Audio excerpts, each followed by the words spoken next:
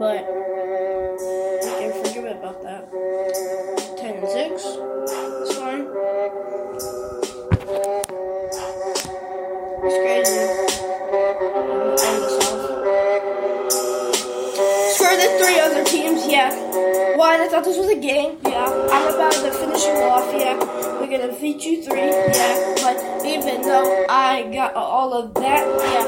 We from Dallas, yeah. It's the coolest place on the earth. We are America's team, yeah. We swipe you guys off, which means we swipe you up, yeah. But it's never gonna end, yeah, because of you guys that we suck. They keep calling us the worst, yeah, but we ain't the worst. But now we are DALLAS. That's how we do it, yeah. But it's gonna go crazy with these rookies. But we have to have Zeke running out in hurdles, yeah. Only thing else I got to say is, how about them Cowboys? How about them Cowboys, indeed. Well, Dak Watch continues as we count down the hours to the deadline for Dak to make a long-term deal. And we're counting down the days until training camp as well. But first, we've got to draft the worst team possible. Don't worry, I'll explain that in a second.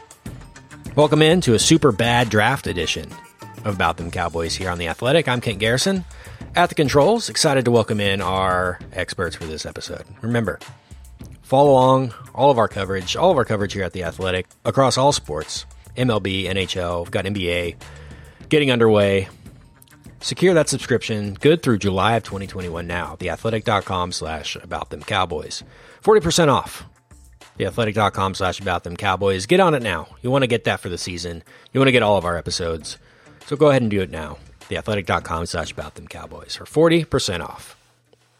So now, let's welcome in our panel. Guess who's back? I know what he did last summer, and I know what he's going to do this summer. Let's cover the Cowboys. It's Father John Machota, a.k.a. The Machete. Howdy, John. I hope I'm going to be covering the Cowboys this summer. I want something to do, you know? I'm getting kind of bored over here, watching the same movies over and over again, and I don't know. I just want to see some sports. I want to cover some sports. You know, this is typically, Ken, I know you appreciate this, KT too, because I know you're out there a bunch, but I'm really thinking about how much I'm going to miss California when I sit there and I just go outside yesterday and it says it's 100, but with the heat index, it's like 106. And then you look on your phone and you're like, okay, so what's the coolest it's going to be at any point today? And you're like, 5 a.m, it'll get down to 85. You're just like, that's as low as it's going to go. And then it just goes right back up to, and I just, you get that feeling of where you're going to get that every day for the next, I don't know, a couple months. Whereas going to Oxnard, you got to break that up a little bit because you get to go out there, you're out there for a few weeks and it's like, 70s, low 80s at the highest. And it's just like, you take it for granted. So nobody is looking more forward to training camp next year in Oxnard than I am. Yeah, man. I don't know how many years I went with you, but I don't think I had a bad day weather-wise the entire years. I mean, years we were going there. And, certainly going to miss that. But maybe you, John, get yourself a nice little hotel room, somewhere locally. I'll stay across the street. Yeah, have your own little training camp experience, I'll stay at the Omni at the Star, right across the street from the practice facility. Just walk on over there in the morning, go see what they got popping off at breakfast. Go bug the .com tent or whatever they got set up down there. Sounds like a plan. They'll love to see me. Gosh, man, I certainly miss Oxnard and driving the golf carts around and all that, man. It's like a little time capsule there. You go there and it's the same every single year. You know what to expect, but going to have to wait till next year. But don't have to wait for him. He's back in the hosting chair. He's fresh off brushing up on Hamilton and Wayfair conspiracy theories. Oh, I'm excited to hear about this. It's Kevin, KT Fun Pods Turner. You guys are absolutely right, because it was nice to budget for you guys a month, 5 weeks, almost budget a month of your summer at the hottest point in DFW. For me, I was usually 2 weeks, but it's like clearly it's in my routine. It's what I do every year. 2 weeks of going out to Oxnard. Probably wasn't going to happen for me anyway, because I work at a rock station now. But we're still going to maybe find a way to start going to training camp once the world goes back to normal, if it does go back to normal. Wait, hold on. You guys aren't just a rock station, and you're also ranked number 2. So thank you, sir. Don't try and undersell this. Number 2 in adults, by the way. Number 1, men 25 to 54 from 2 to 5 p.m. So I can say that with happy pride. That's why we call ourselves the number 2 sports talk rock station. But don't worry about us. So look, a bombshell this week as the Chiefs are like, hey, Pat, do you like money? And he's like, sure, yeah. I guess I'll sign now. I don't. His agent's like, don't sign now. He's like, nah, let's go and sign now. So my question is, I mean, by now we know that the Dak deadline is the 15th, so that's Wednesday. We're recording this on Sunday night, the 12th, for full disclosure for everyone.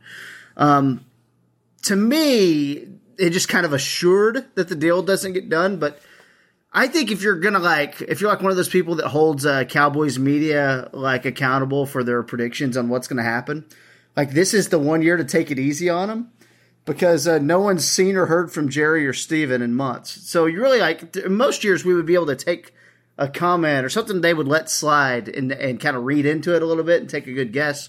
I still think the Pat Mahomes contract getting done does kind of take you more down the path of Dak's going to play on the franchise tag for another year. But what were your thoughts on that contract getting done, what that means for Dak, and what that means going forward, John? Well, first of all, it just surprised me because I was under the impression that why would anybody get any business done right now in any of the sports leagues just because of the uncertainty of COVID-19 and what's going to happen this season, if they're going to have a season or not. And so I was like, you don't really see any deals going on right now, so I didn't think any of these deals were going to happen. And then the one that does is the biggest of them all. And so that completely stunned me that was it. And it also opened the door for me to where I actually, not a lot, but it actually made me think that maybe I'll go up a percentage point or two on the chances that maybe they do get something done with Dak because of the fact of maybe there's something in this that sets a ceiling. You already know that the floor is the Goff, Wentz deals, and now the ceiling is higher than what Dak's going to get regardless. But still, at least there's some more parameters put into place. And the fact that they can do a 10-year deal like that during the times that we're in, it made me think like, okay, instead of me saying there's only maybe a 15, 20% chance, I'll go up to 22 or 23% chance. I still don't think that they get a deal done by Wednesday, but it did sway me a little bit just because of the times we're in right now. And it would be interesting to see it get done because, like you mentioned, we haven't heard much on the record from Steven or Jerry, and it's just very odd for it to be that way. So, yeah, I don't know. We'll see on Wednesday. Either way, Wednesday's a huge day because if they don't get anything done by Wednesday, then there's no more of this talk until the season's over because they can't negotiate another deal until the season's over. So Dak plays under the 1-year franchise tag if nothing gets done by Wednesday. Yeah, and if this is like a Chiefs podcast, we would discuss maybe the ins and outs of that contract. And I think some of that could be pertinent to Dak, but let's stay away from that for today. What's interesting that I think you look at where Dak is at, it feels like Dak is kind of okay with playing on this tag. I mean, he's made enough in endorsements on the side. I'm sure he would like to get the deal that he wants and that his agency wants, but it really does feel like he's okay with going out and playing on the tag, and he's the type of guy who's going to go out and, kind of use that to try to help, have another great year, and I think that's where it gets dangerous for the Cowboys. Is where you could try to do it now, and who knows what each side is offering. Again, this is tough to handicap, but it does get dangerous now by Pat Mahomes taking the market way up. Dak, let's say he goes out and has a great year with Mike McCarthy at the helm. I could see that happening. I could easily see that happening. I could see Dak solidifying himself as a top 5 to 10 quarterback in this league. I could see that happening, and that's where the Cowboys are in a bind. And then you go do it again and salary cap. There's just so much there to me. None of this to me benefits the Cowboys letting it drag out this long.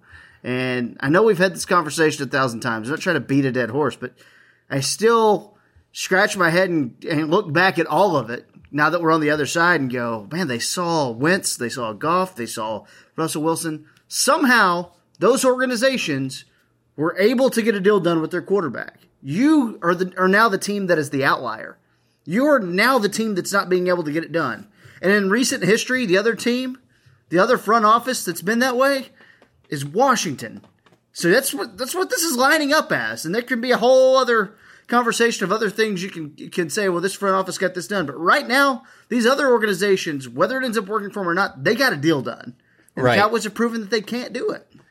The so one far. thing I agree with everything you just said there, but just to play some devil's advocate, I will say Kirk Cousins never knocked it out of the park in Washington. If he knocks it out of the park during one of those seasons, they get it done. And in the season you just described, if he had that, they're taking care of Dak. Yeah. One. And two, I think he would want to resign even more than ever because it's like he knows he's just got done the first 4 years of his contract playing under Jason Garrett. If it hits to the level that you're talking about, why would he want to leave Mike McCarthy? And if it hits that level, that means things went well with CeeDee Lamb. And Amari Cooper's under contract. And Zeke's under contract. And several of the offensive linemen are under contract. Like, it also was one of those things where it's like, do you really want to leave this thing over a couple $1 million less a year to go test the free agents waters and possibly go to a franchise that you're kind of left as like the only guy? Like, yeah, maybe they have a really good defense, but you go back to having, just maybe, 200-yard, 250-yard passing games and they're almost like, you're just like a game manager. Like, why wouldn't you want to replicate the season that you just had and with this organization that you clearly grew up a fan of and you want to be with them more than ever? So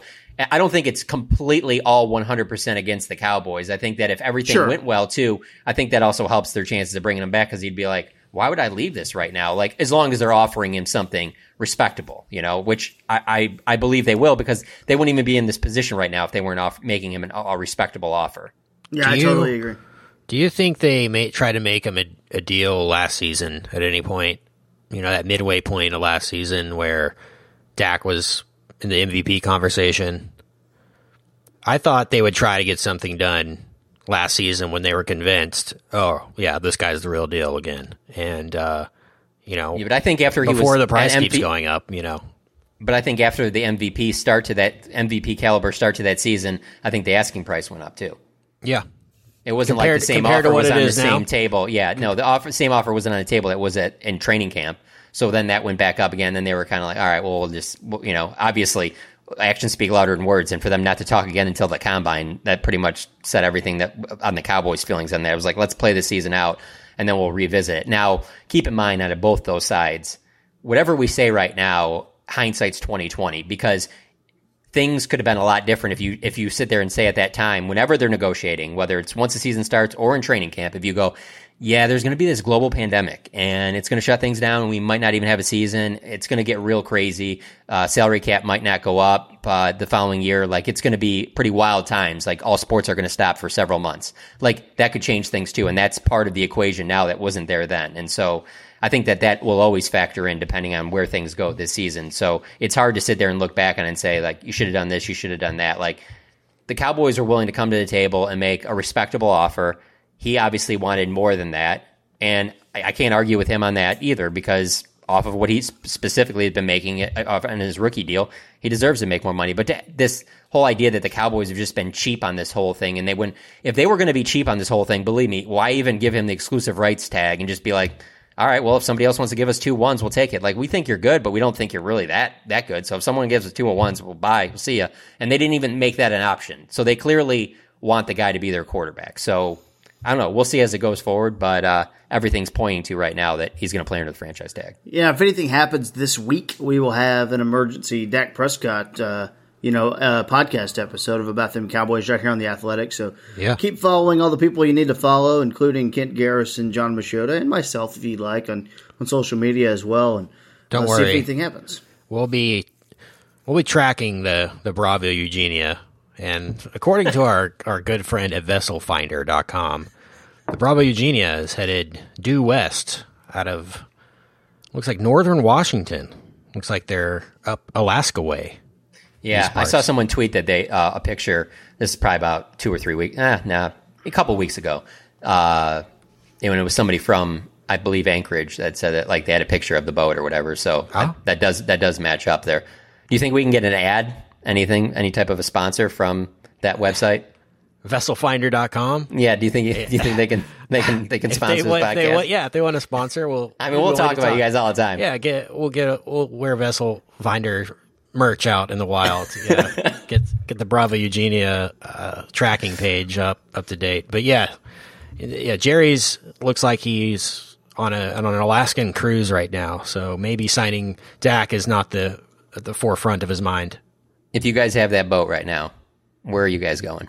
Because I'm going to tell you right now, if I had that boat, I'm not in Alaska. But go on. Where would you guys go? Weather matters, so it wouldn't be Florida anymore either. If he was in Florida, or off the Florida Keys, he's trying to get out of that was back in the springtime. Now you're kind of running away from COVID at all times.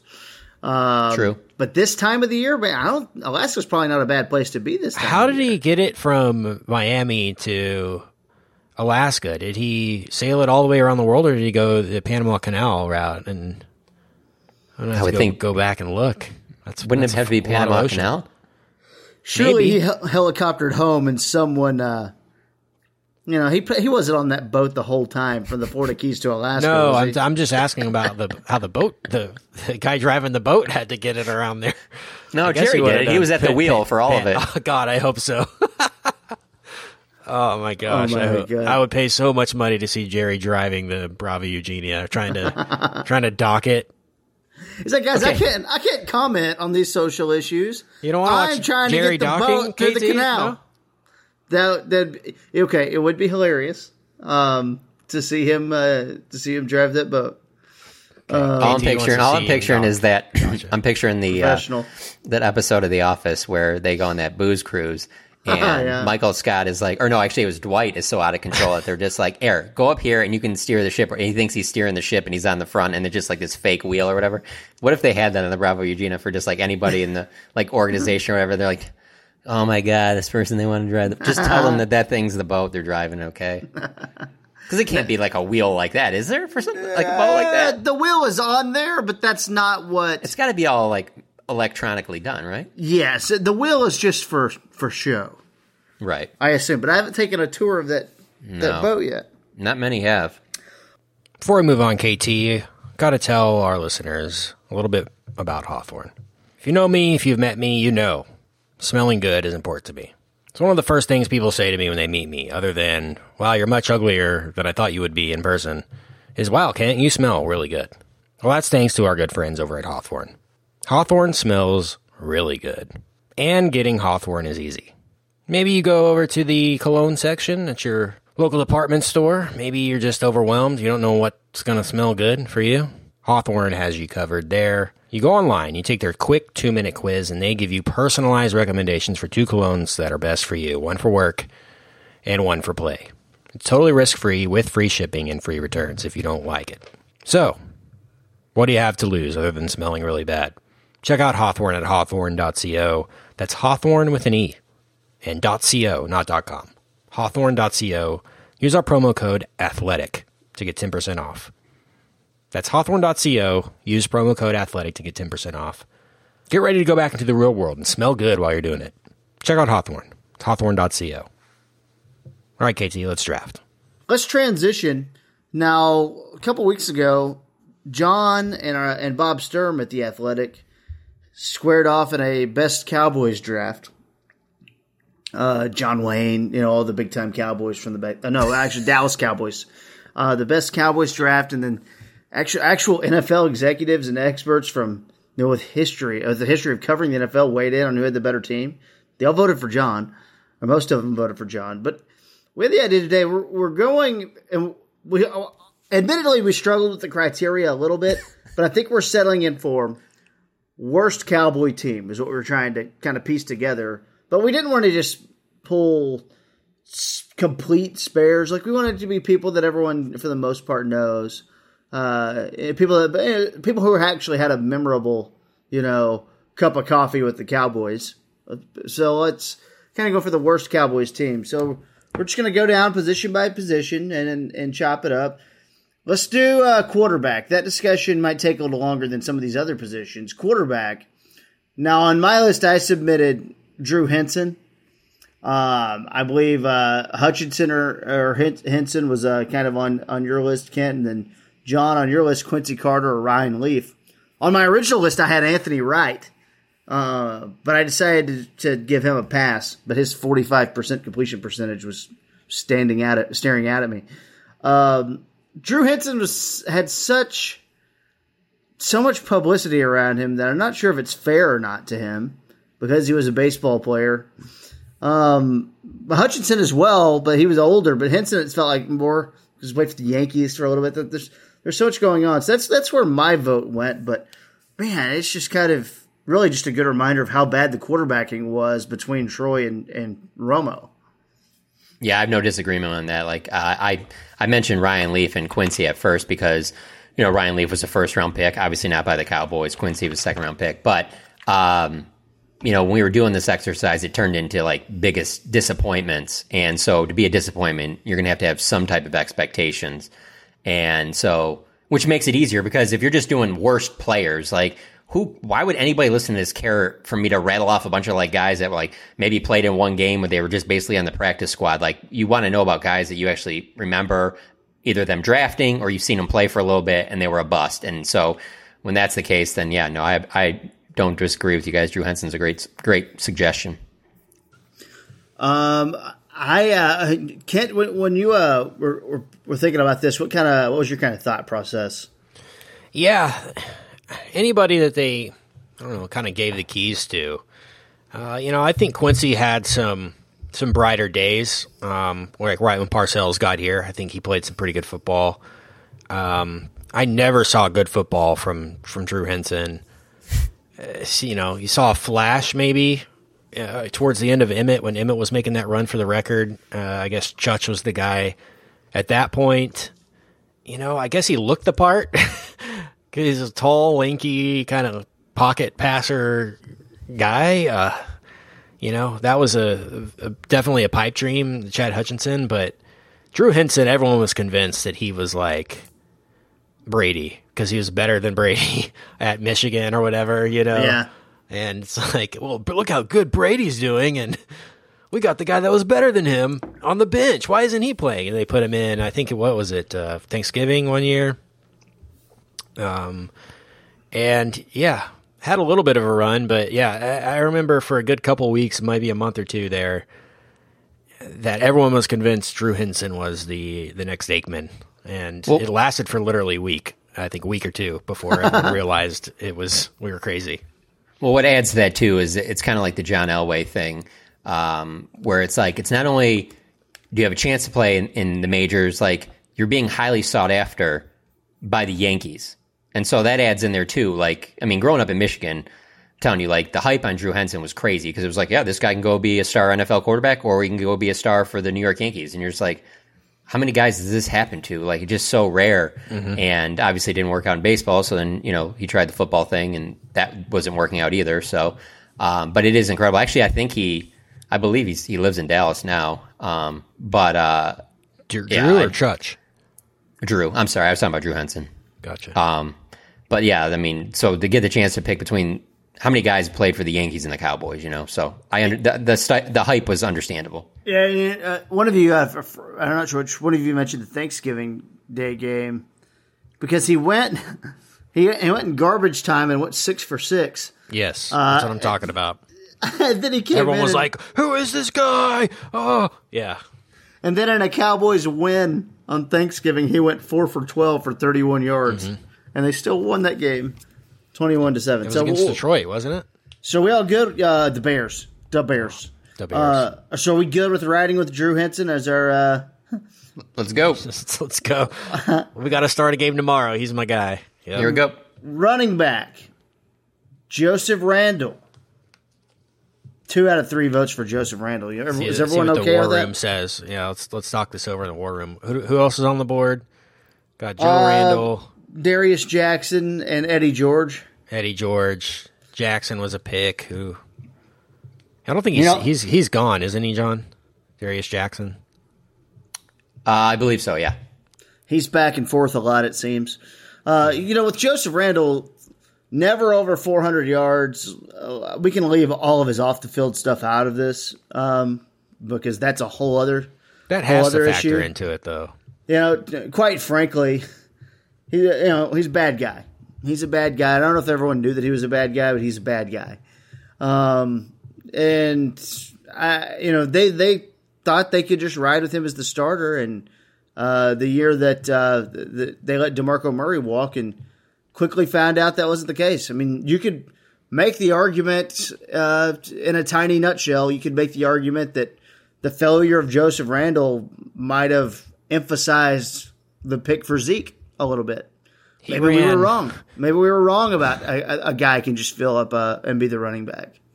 He ran faster out of Dillard's than he did through the line. Oh my God! You know what? And that's not even. I mean, that's like with his Gucci black, guilty Gucci. Wasn't it Gucci black panties. and some silk undies? Yeah, guilty was definitely in the name of that cologne. One thing that I don't think we've mentioned, like we're trying to keep this from 2000 till now, so it's like we're not going back into, because there are definitely some guys previous that we could have mentioned here. I've said Eddie George just because in 2004 he got like a 1-year deal that was like it's like $1.5 million, but it had the incentives that it could be over 4, which is a lot of money for that time for a running back, and it just never worked out. And I think he started like 6 or 7 games. What was his average, John? The average yards per carry? Like 3.3. It's like one of the worst in it was Cowboys bad. history. I remember him just like basically no gain, like every carry. He was. I don't remember him ever taking one to the house, so to speak. Yeah, that's a good one. I'd go with Randall though, just because he was a high draft pick from the Cowboys, and he had the weight of the world on his shoulders, and he couldn't. If we were going all the time, a guy that stands out to me that maybe I'm just because I was young at the time, I'm overrating this, but like Derek, is it Lasik or Lassick, who was the running back behind Emmitt Smith? Oh my God, I don't even remember. Okay, so anyway, Emmitt holds out in 2003, and so he starts those first 2 games and really doesn't do much, and then it goes back to Emmitt, and then you never really hear of him again, and you just think about, you're like, many call that like the greatest offensive line ever, and they had that amazing team. And it's like, if you're not going to run well on that team, like what team are you going to run well on? And because I kind of look at that with the 2000, I guess, 14, 15, 16, 17, 18 Cowboys too. And that goes right into what you guys said with Joseph Randall. I mean, he was in a great situation too. Obviously, we've seen what DeMarco Murray could do with that line. And then for him the following year to say, I watched DeMarco last year, and I think he left a little bit of meat on the bone or whatever. And that was just like, I can't believe this guy's saying this. DeMarco just had the all-time rushing leader single season in Cowboys franchise history. And he's going to be talking about, this guy left some meat on the bone. Just be happy that you have the job, And then they go to Zeke. And so it's like, you were the guy in between 2 rushing champs, and you rushed for what? What did he rush? I don't know, 300-400 yards? Yeah, I mean... He never got over 400 yards. No, but I mean, Randall did show a flash. I remember that Atlanta game. He had like 200 yards at halftime or something. Yeah, he had flashes for sure. But yeah. I'm factoring in bad guy. That's why he's because I don't trust the guy to go out there and know the plays. That's why I'm putting him out there on my worst team. Not because I think he's the worst running back of the past 20 years. I don't think he is, but I think he's like mentally he's the worst. So that gets a nod. I'm not even sure about him now. I know he had some rape charges that he got arrested for. Oh, goodness. In Kansas. Joe. And they were, they're allegations, so I don't even know. But he had multiple, aggravated assault charges and the rape charges or suspicion of rape charges. And then I haven't heard anything. But I know at one point they were kind of fearing for his life type thing because he kind of gone crazy a little bit. So, you always hope everyone's doing well, but he did not do himself any favors at all. I remember one practice too. I remember he wouldn't shut up, and Witten just yelled at him to shut up. That's Witten because what happened was, it's because I don't think Joe Randall knew that everything you say in a jail. Once you get inside there, actually, as soon as you get in the police car, is being recorded. Oh, yeah. And I believe once he got in the jail, he said some things about, like, Dez having basically, like, a worse rap sheet than him. Yeah. In terms of, like, getting in trouble and things like that. Whatever it was, it had Dez involved with it. And so that was the first time Dez and Randall were on the practice field at the same time after Randall had come back. So Randall and Dez are yelling at each other, and then that's when Witten got involved. It was pretty entertaining because you have two pretty fired up dudes who you're sitting there and you're like, this is pretty cool that I get to see this like up close and and then to see Witten step in, it was just, how it is. You go to enough of those practices, it's just Groundhog's Day. It's like one after another. So when you see anything like that, you're like, Yes. Whoa, some We got action. Something going here. Plot twist. Okay. I got something to tweet about. Oh, here's 7 on 7 again. Okay, let's go to wide receivers. Let's stick with you guys because you guys both put Antonio Bryant and Roy Williams. I had Roy Williams and Joey Galloway on mine, but Galloway actually had one good season. So yeah, Antonio Bryant, Roy Williams. I would like to throw in, we're going to take 2 wide receivers. Can I throw Allen Hurns into the mix? Oh, yeah. I would like to throw Hurns into the mix just because I do think, I'm not sure the world thought this, but I think the Cowboys thought they were getting a better player than what they got. Allen Hurns is a great guy. I think the Cowboys thought they were getting a better player than what I thought he was too. And that comes on the heels of cutting Dez and that weird 2017, or we're just going to kind of like, hey, we don't need a wide receiver one. All of us could be wide receiver. And it ended up being kind of a stale year offensively. So I'm sure that was 2018, the Allen Hurns year. So, but you guys both voted Roy Williams and Antonio Bryant. So we'll go with those 2. I do like the Allen Hurns one. That is interesting because we got to see over like a 4-year period basically like how the Cowboys do business. And that was, what Murray did.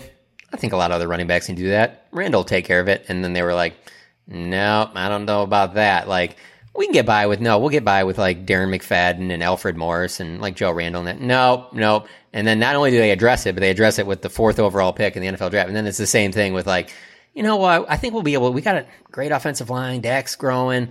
I don't know that we need Dez as the number 1 receiver. Let's try and go a little thrifty here, and we'll do more of a nobody will know who our number 1 is. And then that backfires to the point where it's like, no, we got to trade for somebody. And now when you're trading for somebody, you're trading for one of the best receivers in the league and giving up your first-round pick in Amari Cooper. So it's like we've watched those things backfire on them, and it's kind of continued onto the defense too. Like it was like, we really don't care about putting a lot into safety and defensive tackle. And while they technically haven't yet, I mean, you did go out and sign Gerald McCoy and Don Terry Poe. They drafted Tristan Hill in the 2nd round a year ago. So there's some investment there. Safety, we still haven't seen it yet, but it is interesting to see how what they've kind of been their talking points. They've kind of gone against it like a couple years later. So I have no problem with those guys that you name.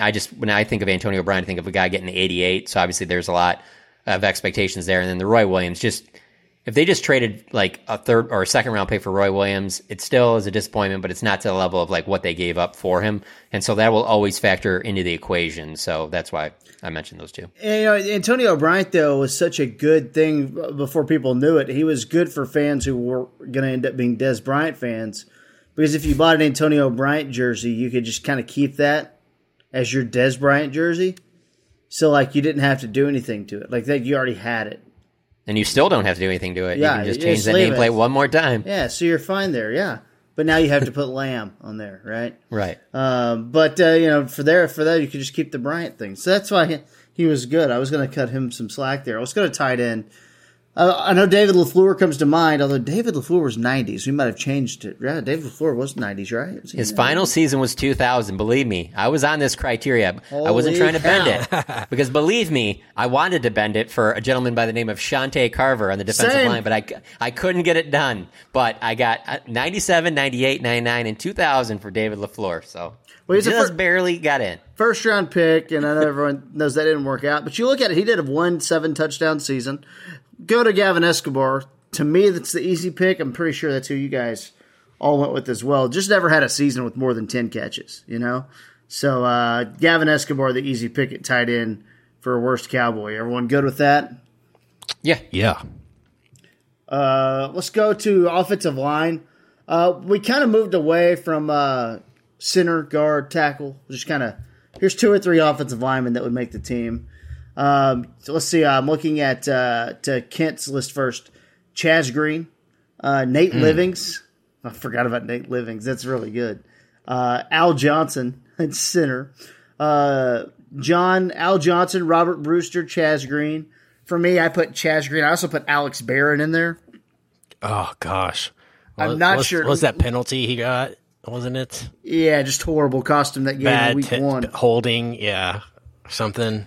Gosh. But and after seeing you guys submit your list, I forgot about Nate Livings because they signed Nate Livings too. And Nate Livings, he had a pretty decent career. that poor guy just couldn't move. I think we know about Brewster, and I think we know about Chaz Green. Chaz Green, if you're making a top 10 embarrassing moments in the franchise, Chaz Green might be in that list for what happened in Atlanta the day Tyron Smith couldn't play. Yeah, so Brewster is one of those guys in that 2009 draft when they traded away the first-round pick to get Roy Williams, and then they traded back in their second round. So they didn't, in 2009, they learned a lesson there too. 2009 was like they were going to draft all these reserve guys that they make the team deeper. And so they didn't have a pick until the third round. And so Robert Brewster was one of their 2 third-round picks, and they didn't get very much out of him at all. And then it's very similar with Al Johnson is that, so he was a second-round pick that they wanted to play center, and it ended up working out because they ended up going with Andre Gerard. They had Gerard at one of the guard spots, and they were going to have Johnson at the center, and then that didn't work out. Johnson was gone in a year, and then so Gerard moved over and ended up being a good player for them, obviously. But the Al Johnson pick stands out to me because it was in that draft in 2003. It's Terrence Newman goes in the first round, excellent pick, and then they take Al Johnson in the second, but then they take Jason Witten in the third. So it's like, to think that they liked Al Johnson more than Jason Witten, it just kind of makes that stand out to me, I guess. No, absolutely. It's funny how these names make you feel older too. So they're going, oh man. I think Alex Barrett and Nate Living was kind of my first year, at least kind of covering the team as like an intern back at my first radio job. That's kind of crazy to think about all that, how fast it's gone by. Defensive line now. I submitted Tristan Hill and Nick Hayden, and I didn't feel good about putting Tristan Hill on this list. I want to be honest. John, you have Taco, Tapper, Tristan Hill. Let's take a look at Kent's there. Nick Hayden. So Nick Hayden's the one we all kind of look at. Defensive line is a position they've kind of been criticized for over the years, but it's also never been their weakest area of the team very often because I guess their lack of commitment to the position doesn't create a lot of guys who stick with you for many years because they don't sign a lot of defensive linemen. They'll sign a defensive end, but they don't sign defensive linemen or haven't in the last 10 years or so. And it makes you go, okay, well, they're not that really memorable defensive linemen. It's just guys who are stopgaps and here for 1, 2, 3 years. I think that's how Nick Hayden gets on the list because Nick Hayden's the most, well, you're a 350-pound guy who plays the one technique and can take on double teams, and you're cheap. So we'll give you a cool nickname, the Golden Cock, and we'll put you in there for a few years. That's all. That's what he reeks of, and that's kind of how he makes a list like this. See, let me be clear. He was not on my list, and the reason why he's not is because I don't blame Nick Hayden at all. That was a Rod Marinelli. Yeah. I don't need a significant investment at my one technique, so I'm going to start this dude for 3 years, and he started that dude for 3 years, and he started every game but one for 3 years. So, I mean, if I'm Nick Hayden, I'm not going to sit there and be like, guys, this is the Dallas Cowboys. They should be able to do better than me. I don't want to play today. It's like, oh, wow, I'm going to start? Okay, I'll start. It's not his fault. So I didn't have him on there, and I agree. I Tristan Hill, but I agree with you, KT. I think it is a little early there. He's only played one season. The problem is that we really didn't see a flash of really anything, and that was your second-round pick. Taco is obviously an easy one. Charles Tapper on there, even though it's a fourth-round pick, I usually like to stay away from that because there's still a gamble there. It's really the fact that they took him over Dak Prescott. That's how much they thought of Charles Tapper, and they got really almost nothing from him. And so that's a guy that really...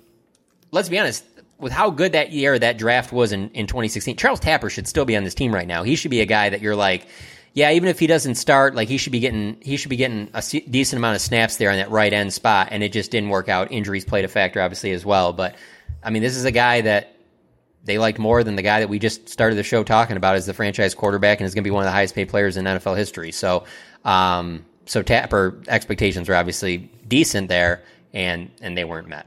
Yeah, and I remember that day. There's so many, just the discussion of Rod Marinelli kind of gets to pick his own guys. But I remember covering the draft on day 3, and that morning we had Rod Marinelli on. And then Rod Marinelli, we start talking, and we're in a commercial break, and he's like, come on back here to my office, guys. And me and Jeff Cavanaugh walk back to his office, and he's telling us a Newt Rockne story about the blitz. We're just talking about the difference in run blitzing and pass blitzing. This is back at Valley Ranch, so you can things are a little more accessible. And I remember in there, and he's telling, and Kavanaugh's like locked in, eyes on him. And I'm just looking around his office, and I look up on a projector screen, and I see the Oklahoma defense up there, and I'm going, shit. Sorry, Kent. It's just S-bomb. I don't know if we can do that or not.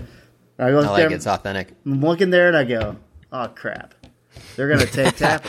Crap. They got the Oklahoma defense on there, and I was sitting there going, okay. There was that Sanchez cornerback from Oklahoma. They're not taking him. He's undraftable. Tapper. Tapper's one of their visits. Yep, that's it.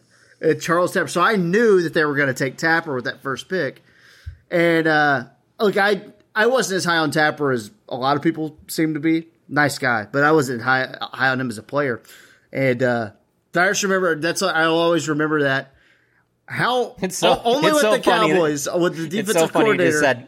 It's so funny you just said nice guy because he was one of the nicest. He was guys. one of the Sorry, go on. It's probably why he was around for as long as he was.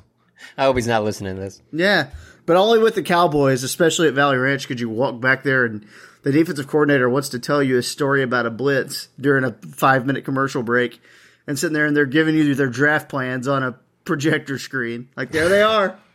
Yep. Same draft as Garrett and Will McClay, and the War Room cameras on, and Garrett and Will McClay are mimicking quarterback motions. You know, Garrett's standing up and fake throwing passes. Like, I think they're going to take a quarterback next. They're telling us what they're doing. This is amazing. Are the other teams in the league seeing this? Because if anyone else wanted Dak Prescott, the Cowboys were telling you they were going to take a quarterback. It was just I'll awesome. Tell you what, you go back to DeMarcus Lawrence in 2014. And from that point on, there just really hasn't been many good defensive linemen drafted by the Cowboys since then in any round. I mean, really the only other one that became a consistent starter was Malik Collins. But other than that, there's a lot of guys that, whether you want to talk about Charles Tapper or Ryan Russells and Tacos and Tristan Hills, and there's just a lot of guys in there and so to me, that's what makes this year's draft so interesting, like a Neville Gallimore, like, okay, so there's a new coaching staff. So how does that fit in? Because clearly what they were drafting defensive line-wise really wasn't even working recently. So remember, not very well at all. It's for a team that's drafted very well over this last 6-7 years. That's been a weak spot. Remember Ben Gardner, John? I do, and Joey Ivy, and Joey Ivy. Jalen Jelks. What was he? Jordan Carroll. Jordan Carroll. That's what I was thinking of. The other kid, man. not Ivy, but it was Ryan Russell. I mean, I'm sure there's some Jordan people like Carroll. just if you look at talent, you might say, "Oh, what about Randy Gregory?" Well, up until this point, Rodney Randy Gregory's not ahead. thought Joey Ivy was like gonna be the next. I don't even Nick know, Hayden? Warren Sapp or something. Like he like fist pumped in the War Room cam. It was like jumping and dancing when they got Joey Ivy, and he didn't even make it through camp. Man, I wonder if they regret any of. Hey, let's just let Marinelli make some of these calls, and they could have ended up with some, like Taco instead of TJ. I mean, I don't know if you have to wonder about that. I think it's pretty safe to say. Yeah. So let's go to defensive end because we're talking about the same thing there. Taco, of course, right? First round investment. I think it's clear. When you end up cutting a guy, 2 years into it. And that's where it's interesting. Randy Gregory's a name because has flashed, has shown that he has something, and for the most part hasn't been available. And was also a second round investment. So, on my list, I had, Gregory on there too, even though, he could be playing for you this year. Who knows? Kent threw in Greg Hardy, which is interesting. Who would make your worst team? Or, Taco for sure. Who's that other defensive end on that team? I mean, I would probably put, if you're going by expectations solely, then you have to put in Randy Gregory. And the reason I say is because, he still has football left in front of him if he wants it. But if we're judging it up until this point, then it hasn't worked out for where the investment was made in the second round. So he would be it. I mean, Tapper would be another guy in that conversation. And then, I don't put Greg Hardy in that same category, but if you want to, I don't really have a problem with it. Let's go to linebacker. Obvious one here. I only put one on my linebackers, Bobby Carpenter. Let's see. John, you threw in Jason Williams. Forgot about him. Yeah, it's just because of that same draft that we just had talked about with the Robert Brewster thing. That's that Roy Williams draft. They had already traded the first-round pick, so they trade back and don't have a second round either, and they don't pick until the third. And so their first pick in that draft wasn't until pick 69. They took Jason Williams, and he didn't do anything. Kent threw in there Kyle Wilbur. It's another fun Cowboys. Former starter. Yeah. You know their 2012... He's a solid special teams player. Yeah, their 2012 starters were Kyle Wilbur, Bruce Carter, and Sean Lee. Those were their starting 3 linebackers that year. That is, it's interesting to look back on. Sean Lee was in his prime, I'm sure. Bruce Carter had some flashes, was never really consistent. And then, they don't have anyone else. I guess Kyle Wilbur was pretty young still, but yeah. He never was a starter, but yeah, like you said, John, solid special teams guy. But yeah, on my list, I tried to pick guys who at once were starters at some point in their Cowboy career, and he was, and is still in the league, I guess, still in Oakland. And looking at cornerback, we're all in unison here. Shutdown corner here on this team, Morris Claiborne as your cornerback 1. And then we had a little bit of different input on number 2. I put on mine Brett Westbrooks, who's only played 1 game, but he was, I think, dismissed for many reasons. You have Dwayne Goodrich. Ken, on your list, can we start asking the question about Cheeto? And that's interesting. I hope that's not something that we're talking about after next year, but we'll know in a year or two, right? Yeah, we'll know sooner than later. Scandrick was at times their best defensive back. At times, which says a lot. And they ended up giving him a contract and everything.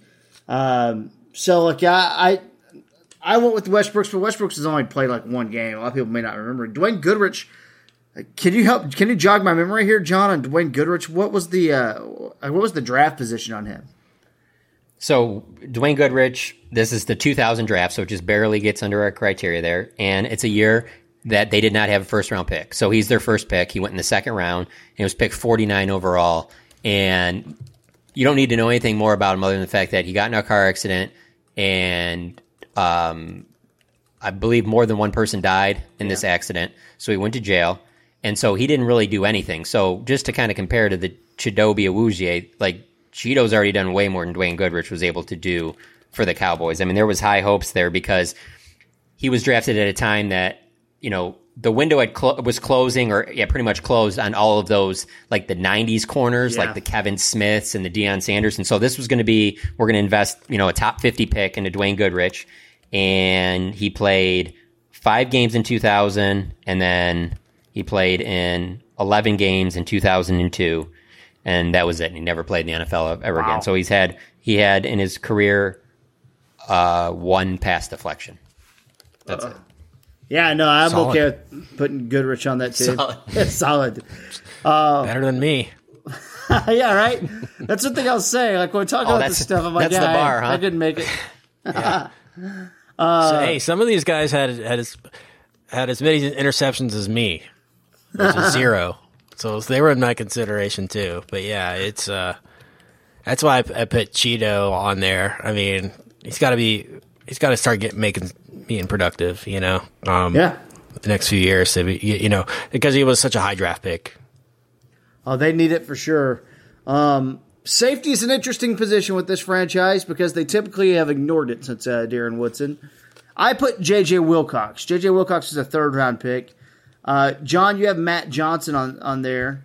Who didn't play any games. The thing about Matt Johnson. That's why I had him eligible on my criteria because he never played in the regular season, did he? He only played in the preseason, right? Yeah. But they had more hype than any of these other guys. His basement was supposed to be Jeff Heath. They were supposed to at least get, at the very least, a really solid guy that they could potentially start and be here for, at least throughout his rookie contract and be a solid contributor. And here's the thing, in training camp, he was actually making plays on the ball, and people were like, this could be the playmaker that we need on the back end as kind of a center fielder type guy that can also come up and hit. And then he just had hamstring injury after hamstring injury, and it just never happened for him.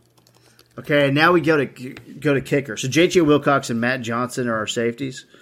The kicker, I put Maher. Kent put Maher, of course. You already know. John, though, goes with Mike Vanderjagt. So, to me, Maher was given 9 lives. I mean, Maher was the cat of the team last year. Maher was just like not fun to watch, even when he was kicking well. Like wow, that was the ugliest make I've ever seen in my life. Like it was he so just like nerve-wracking. Yeah, like he when he did kick well, it just looked bad. It was like I don't even know. Like the good times weren't even great with Brett Maher. I just remember one of those open practices. We were doing our show out at the Ford Center last year, and he's out there early and getting some work in and just kicking. I'm like, God, none of these balls are going straight. Like, even the ones you make, still, we're trying to find the 32 best guys at this in the world who can do this job. And even he can't drill it down the middle. But I do want to hear the argument for Mike Vanderjagt that John has, because I think it's interesting. And I think this is a lively debate here at kicker. Throw some yeah, stats they're just at way – Mike Vanderjagt is way worse than Brett Maher because of the fact that like he was a significant investment. I mean, when he signed his contract in the mid 2000s, it was like a 3-year deal with like that was going to be worth like it was between like $5 and $6 million. He got like over $2 million guaranteed, which that's a lot of money for a kicker at that time. Like this was supposed to be like their answer to their kicking problems, and I don't even know if he made it through that entire first season. I don't believe that he did. I should actually have brought that up while you guys were talking about Maher, but like. Mike Vanderjagt is on like the list of like worst contracts in NFL history, not just Cowboys. Like that is a huge disaster move by the Cowboys to try and fill that there. Okay, so yeah, he ended up playing the one season with the Cowboys in 10 games, and he 72%. Yeah, 18 of 13, 72%, 33 of 33 on extra points. So yeah, like wow, way better on the extra points than old Maher. Let's check I that. think the rules were different. Yeah, you're right. Yeah. Sorry about that. Yeah, it Sorry, changed. Mike. I just don't Did look you at dirty Mike. like again, like Maher, like it kind of trickles into a little bit of that Nick Hayden conversation where like, is it Brett Maher's fault that the coaches continue to put him out there? Like, 66% for Maher. Whoa. Is he supposed to like sit there and say like, hey guys, I can't do this or whatever? Like he was obviously a low investment. They obviously cut Dan Bailey because he was making a significant amount of money. Like, there's not a big investment there, just like there's not a big investment in Nick Hayden. Like, Mike Vanderjagt is an investment. Like, and then he doesn't even make it on the 3-year deal. He doesn't even make it through one full season. Like, I don't know. That's pretty terrible. I think nationally, I believe most people would say it's Mike Vanderjagt. And locally, maybe more people would say Maher because it's more recent. Okay, well, then, since we can't come to an agreement here, can we just agree that David Beeler being on the roster would take the spot here? Kickoff specialist. Kickoff specialist, yeah. We need a kick returner too. How about Akwazi Owusu-Ansah as the kick returner? I was going to say Lucky Whitehead. Kai Forbath kind of needs a kickoff specialist. No, Lucky fumbled it away a couple times, right?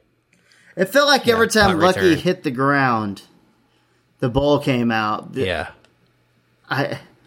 But he had potential as a kick returner, It was at least there, like the potential. Felix returned kicks for a while. But he was, Felix had some good games as a dynamic player. My vote goes to Lucky Whitehead. Because I'm struggling to remember Akwazi. He was the defensive back, wide receiver, kick returner, hybrid guy that Jerry was convinced was the truth. Like, I think it was maybe the Dez draft, the Sean Lee draft, one of those. I believe it was that year. Yeah, I think so. 2010, maybe. Yeah. But yeah. He, another hyped guy that never really did anything for anyone. So. And coach has to be on the list here, right? Yes. Who's going to coach the worst team? This could be it. I went with Garrett, and I understand Campo and the record. Garrett. Oh. But I went with Garrett because if you look at how Garrett was thought of before he got that job, like the Ravens are calling, offensive mind. This guy's going to change football. Look at this. Campo, to me, I've always given, not that he was ever going to do great. I think he was a sacrificial lamb. I think he was a guy that was told to go, look, our roster's bad, we're going to rebuild. It was kind of well known he wasn't going to be there for a long time. To me, I'm cutting Campo some slack here. And I'm giving it to Garrett, even though Garrett had a couple playoff seasons. Wow. There's no way that it's anybody, but forget just 2000. But with Campo fits right in there with the 2000 criteria of this exercise, so it makes it easy. I mean, he went 3 seasons of 5-11. Like, you're right. I don't know. I just can't. Garrett went 4-12. That's worse. When you go 5-11, 5-11, 5-11, how do you justify even keeping your job, regardless of what the plan was for you going forward or not? Yeah. So, no, you're right. You know, and Garrett got him to, 3 division titles, 3 divisional rounds of the playoffs, and no one's going to want to hear this, but like, if they have a really good year this year, like, I don't care. Like, he deserves some credit for that because he helped put together this team. Like, they weren't just in there going and listening to Rod Marinelli in the war room. Like, Jason Garrett had a lot of say on the drafts, and that's the foundation of this team. He had a lot of say in a lot of these moves that have put this team together. Like, maybe it's just because I wasn't covering the team then. I just don't remember that being the case coming off of Dave Campos' 3 years. So I don't put Jason Garrett in that same conversation. You think if Garrett was the coach for those teams that they would have been 5-11 3 years in a row? Or do you think they would have been worse or better than that? Well, one thing is for sure. The only thing that changes is Jason Garrett. You drop him into his prime, from his prime of 2000 and let's say 14 coaching, right into that team. What happens? Well, I mean, I'm not saying that they're going to the playoffs or anything, but I think he could have eked out. He's shown us that he can eke out an 8-8 season.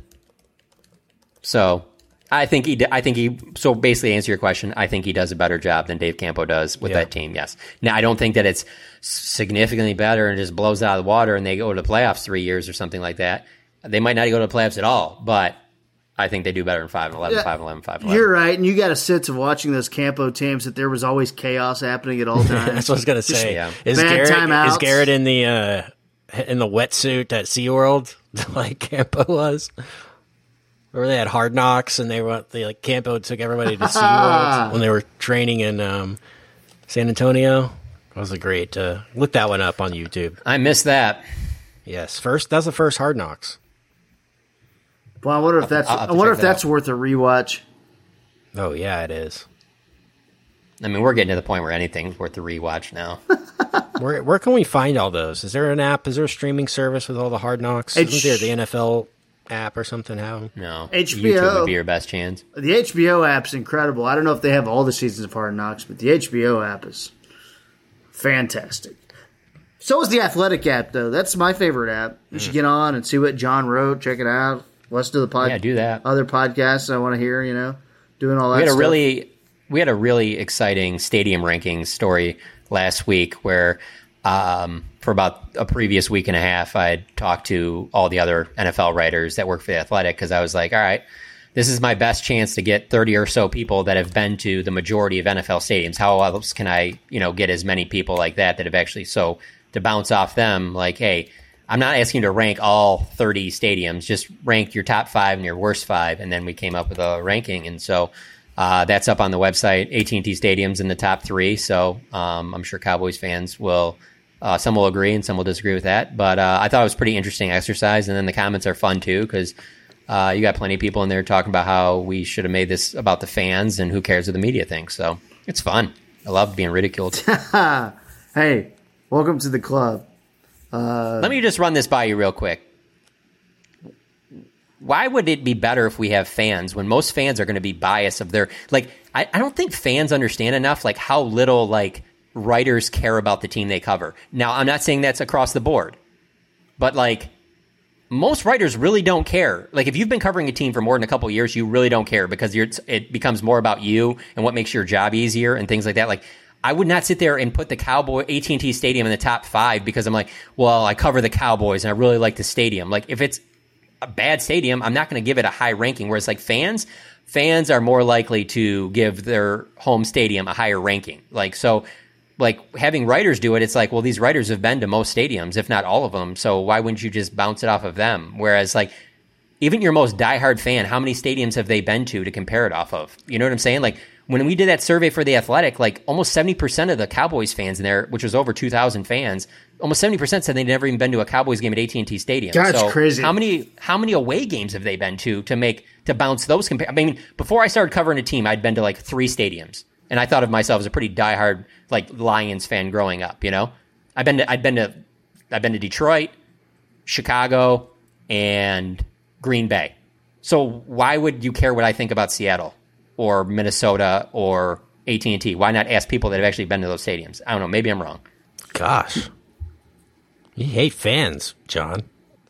Not just on this particular story. I just have seen fans vote on this stuff before, and it's always their home team. Which one won? It was the Vikings won. I have zero problem with the top 5, and that's the one that bothers people the most. Yeah. The Vikings are 1, the Seahawks were 2, the Cowboys were 3, and the Packers were 4. And it was so close between those 4 that and the votes clearly say it in there. So you can see from there, like, no one's saying that any one of these 4 is that much better than the other. Like, everybody's different. So there's a significant drop off after that. Like, 5th was the Chiefs, which is fine. And it's obviously a nice stadium. I haven't been there yet, but I've heard a lot of great things about it.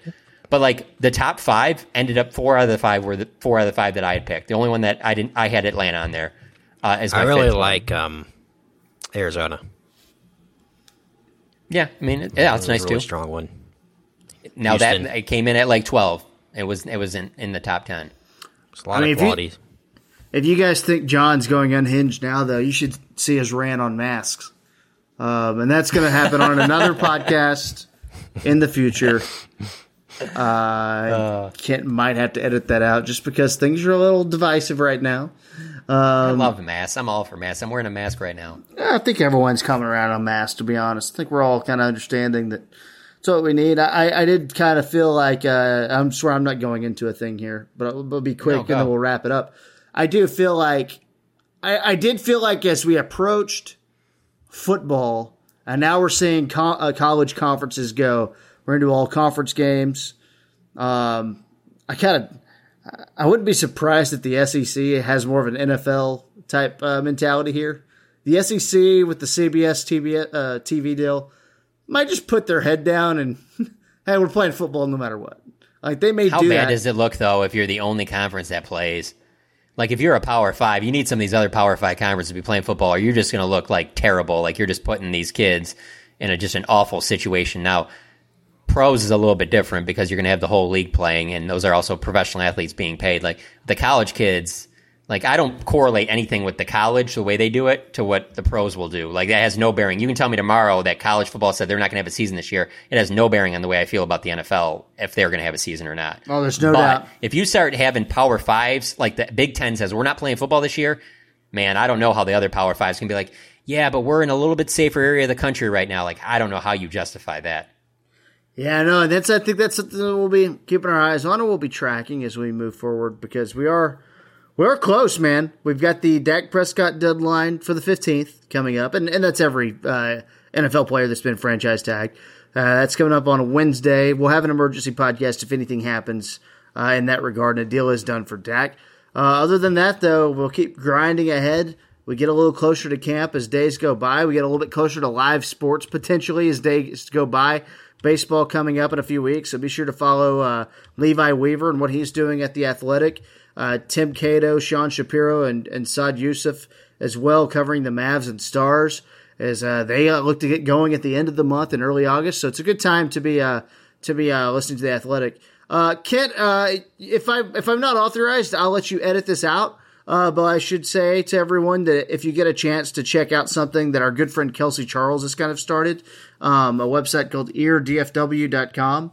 And we're all involved in a way. And eardfw.com is basically giving back to the city, to the Metroplex, to 4 local nonprofit, black nonprofit organizations in the name of education, action, and reform.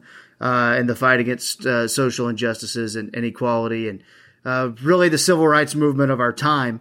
We all kind of wanted to do something. So eardfw.com, we've vetted these organizations. I can tell you because I was on the ground for that. We've vetted these organizations very well, and they're doing good work in our city. And we're getting a lot of cool. We're getting a lot of donations, which is great. We want to keep that going to help these organizations. But there's a lot of cool things like people are doing. Like, for instance, Jeff Kavanaugh, I think, is offering if you donate and can prove it, he'll go play golf with you. Our buddy Dave Hillman is like having a Zoom watch party or a Zoom party, a Zoom chat. If you donate and choose me or whatever, donate and prove it to me, you can come up and join the Ben and Skin Show live in studio and just watch us do our show and hang out, and we'll get some food or something like that. If you can, donate and prove that you did it. Obviously, once the pandemic's over, before we have you up in studio, we're not going to be, having a lot of congregation, but just some things in the future. So eardfw.com is the website, and it's at eardfw on social media. So I just wanted to give that a quick plug as well, if that's okay. And if it's not, edit it out, know what I'm saying? Anything else you guys want to add? Anything else you guys would like to get off your chest here? Stay tuned to us for your Bravo Eugenia location updates. Okay, wait, hold on. Should we throw out a guess? I guess right now? Or where it's going to be next time? Yes. Okay, yeah, go for it. Next time. Where do you think the Bravo... Santa Barbara. Santa Barbara. You're right, Okay. Santa Barbara. It's that time of year. Damn. Ventura. Yeah, is that... Well, and, So they're going to go to Oxnard, but the team's going to stay back? Yep. Well, no, Jerry has a house in Santa Barbara. Oh, okay. Like, so when like the teams at training camp, a lot of Jerry's family, like his wife, stays in Santa Barbara, and some of the family stays there. So that's why that kind of makes sense to be the next stop. Does he just stay at the dorms? No, I don't think he does. Like, he has an office there and that, but I'm pretty sure he stays in Santa Barbara too.